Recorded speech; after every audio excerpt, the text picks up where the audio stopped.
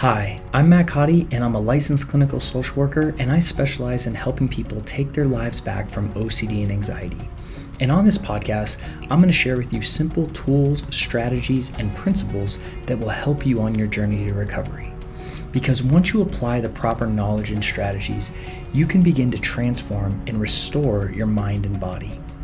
And when we heal as individuals, we can promote that healing into our families and communities and ultimately create a better world for everyone from the inside out. Welcome to the OCD and Anxiety Show.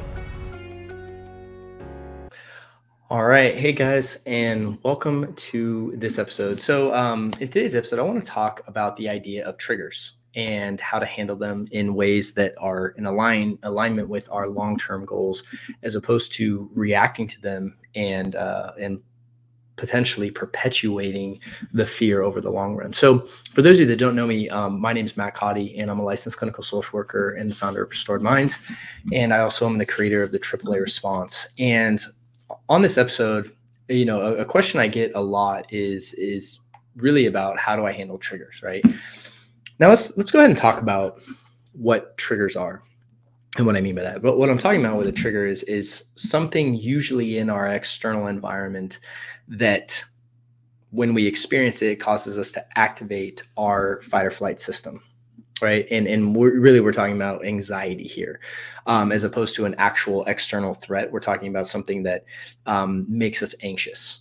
And that's the difference of that between, let's kind of just talk about what I mean by that. So if we experience, let's say, like a lion in real life, that's going to activate, our system, right? And that's actually going to put us into a fight or flight mode, and rightfully so, right? Because there's a real threat. When I'm talking about triggers, what I'm usually talking about is us activating our stress response, but we would in the form of anxiety, meaning we know there's no actual danger, but our body's setting off that stress response and it makes us feel really uncomfortable.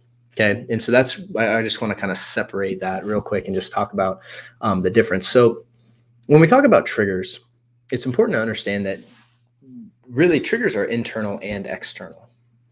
Okay. And the external triggers are things that happen outside of us, and internal triggers are things that happen inside of us. Okay. And so a good example would be, let's say that someone had a fear of contamination and they notice a doorknob, right? Or they touch a doorknob. And when they touch the doorknob, they get the thought of, well, what if that has some terrible disease on it? And therefore something terrible happens to me and I get sick or I die or something like that. Right. The external trigger in that situation is the doorknob, and the internal trigger is the what if thought that they experience in their mind. It's so important to understand triggers when it comes to our recovery, because what most people assume is that our external triggers cause anxiety, and in the reality is that's just not true.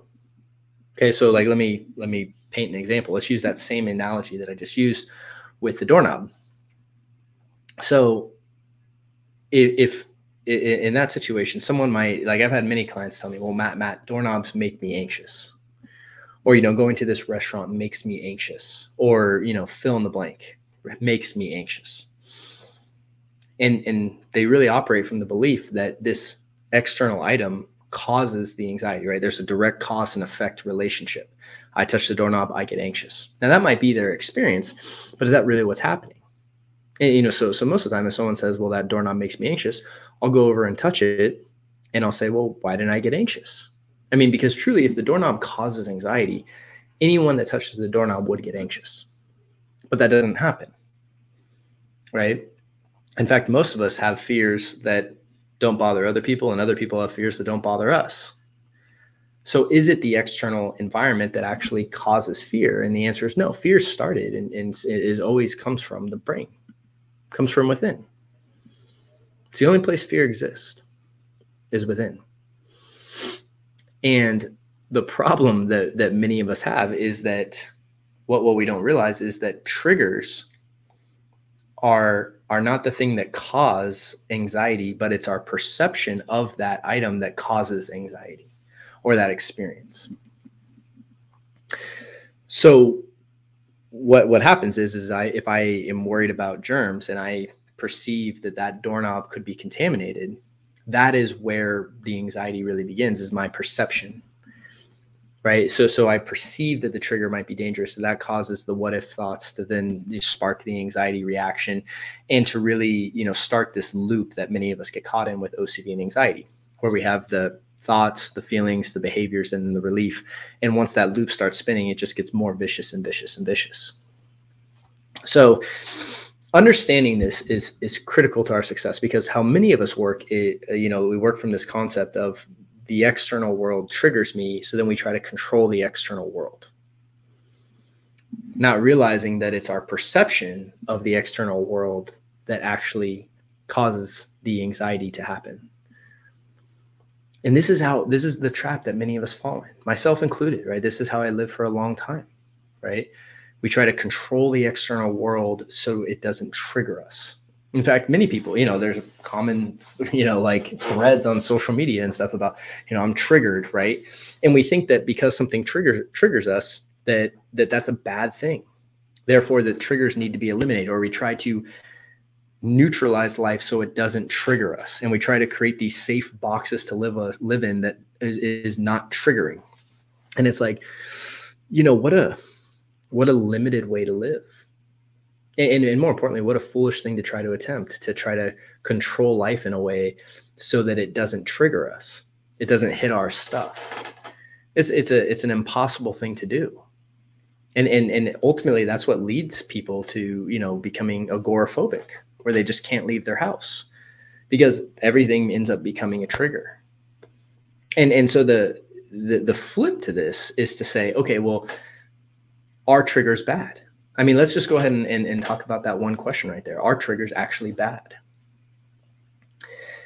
Now, we assume they are, right? Because they make us anxious, and we feel, we assume that because we perceive that the triggers make us anxious, that the triggers are bad. So then we can avoid them. But let's challenge that. Like, are triggers actually a bad thing? Well, no, they're a misperception, and in many ways, by experiencing a trigger and not doing anything to neutralize the anxiety, what that enables you to do is actually change your perception of the trigger, right? This is the whole principle of facing fear and anxiety through exposure and response prevention, right?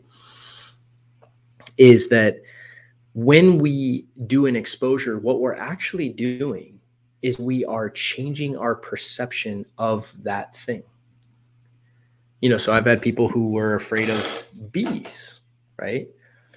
Now, bees, they can sting you, but I mean, does it actually warrant a life and death, response? And most of us know, right? And if we're having that kind of life and death response over something that actually isn't dangerous, what we need to be able to do is change our perception of that. And how do we do that? By experiencing it head on and facing that fear. And see, by facing the fear, what we're doing is we're actually changing the perception and the belief about that thing. When someone has a fear of contamination, what we do is we actually touch doorknobs and things they perceive to be contaminated, and we actually see if anything happens. And when nothing happens, our brain is forced to challenge the perception of that particular thing. See, what happens with most of us is when we get triggered, we go into this state of reactive consciousness, and we try to solve our anxiety and get rid of it. And by getting rid of the anxiety, what happens is it paradoxically reinforces the fear that began. So, like, to use an example of, let's say, someone who has panic attacks. Let's say someone had a panic attack at a restaurant. I don't know, like, TGI Fridays, right? Don't know why I thought of that restaurant, but, whatever, TGI Fridays. Okay. And let's say they had a panic attack there. And they then, every time they see a TGI Fridays or the sign, right, what happens is they get worried and don't want to go in. They want to avoid it because they don't want to experience another panic attack. That's an example of a trigger, right? Going to a restaurant is not a dangerous thing, right? Your body really shouldn't be reacting in a fight or flight state at the mere sight of a restaurant, right? And so that's the example of an external trigger. Now, when someone sees that restaurant and they get anxious, they might want to avoid the restaurant, but paradoxically, by avoiding the restaurant, what's going to happen? It's going to reinforce the fear and actually make the fear stronger. So they're going to want to they're going to get more triggered in the future. which is going to lead to more avoidance, which is going to lead to a smaller, limited quality of life. And that really is the problem of fear, right? Is that the more we avoid things that trigger us, right, what we're doing is we're validating the idea that those things really are dangerous, or and more importantly, limiting the quality of life that we can really live, because we're allowing the trigger itself to control our behavior. See, what we need to begin to realize in the process of recovery and is that triggers are not a bad thing.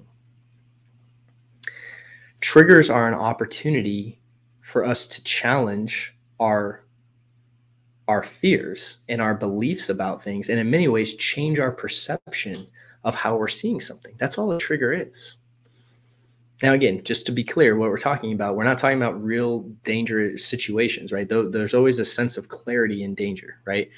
There's a real threat. What we're talking about here is when we get triggered and our stress response is being activated and there's no danger present. That's what we're talking about here. So when something triggers you, realize that actually is a chance for you to challenge that fear. That's a chance for you to create a new perception about that fear. And the way that we do that is by not engaging behaviors that will reinforce that trigger and that will make us feel better temporarily. This is the entire idea behind exposure and response prevention. And triggers, once we can really begin to see them as opportunities of healing as opposed to things that are terrifying that need to be avoided and controlled, we start to realize that our work is actually always within. See, one of the things that people really struggle with OCD and anxiety is they try to control the outside world because things in the outside world they perceive are the things that trigger them. Once you shift your work to understanding that the work is always within you, that fear exists only within you, and that really is the only place that your work needs to be focused is within. And if something triggers you in the external world, whether it's a doorknob or a restaurant or certain foods, it doesn't really matter.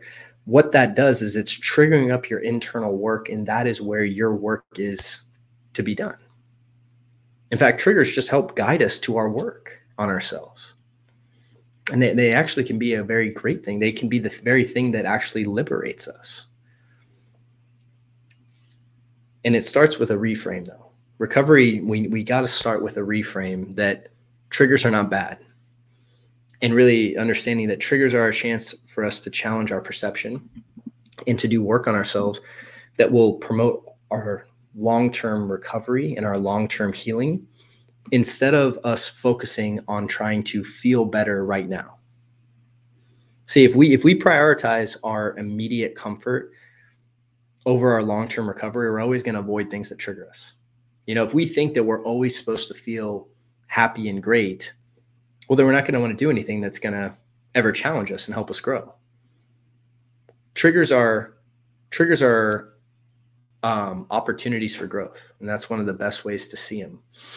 And there are opportunities for healing, on a deeper level when it comes to OCD and anxiety. So I just want to talk about triggers today and offer that insight, and hopefully that helps you, kind of rethink how you look at them, because how you see triggers is going to is definitely going to be a big determining factor on how you react to them, which is going to determine what you do and ultimately indicate a lot of the recovery that you're able to make when it comes to fear and anxiety and OCD. So hopefully that's helpful. And again, down right in the notes below, I have a free guide I put together called From Stuck to Unstuck. And it really details things that you can start doing to really begin to step into that recovery process and what you need to do to really break that loop if that's something that you wrestle with. And so over at Restored Minds, we have additional resources for you as well. So please check those out. And please help us out by liking and subscribing and supporting our channel because we really appreciate your support, and it really helps us get these messages out to others as well. So thank you so much for hanging out today. I wish you guys a great week, and I look forward to seeing you on the next episode. Take care. Thank you for listening to this episode. If you found it helpful, chances are others will too. So if you would please do me a favor and show your support by subscribing and leaving a review, I would really appreciate it. Also, if you're looking for a higher level of support on your journey, we have several resources to support you over at restoredminds.com. And we've even included some links right down below in the notes. Lastly, if you have any questions, you can email me at support@restoredminds.com. Thanks again for listening, and I hope to see you soon.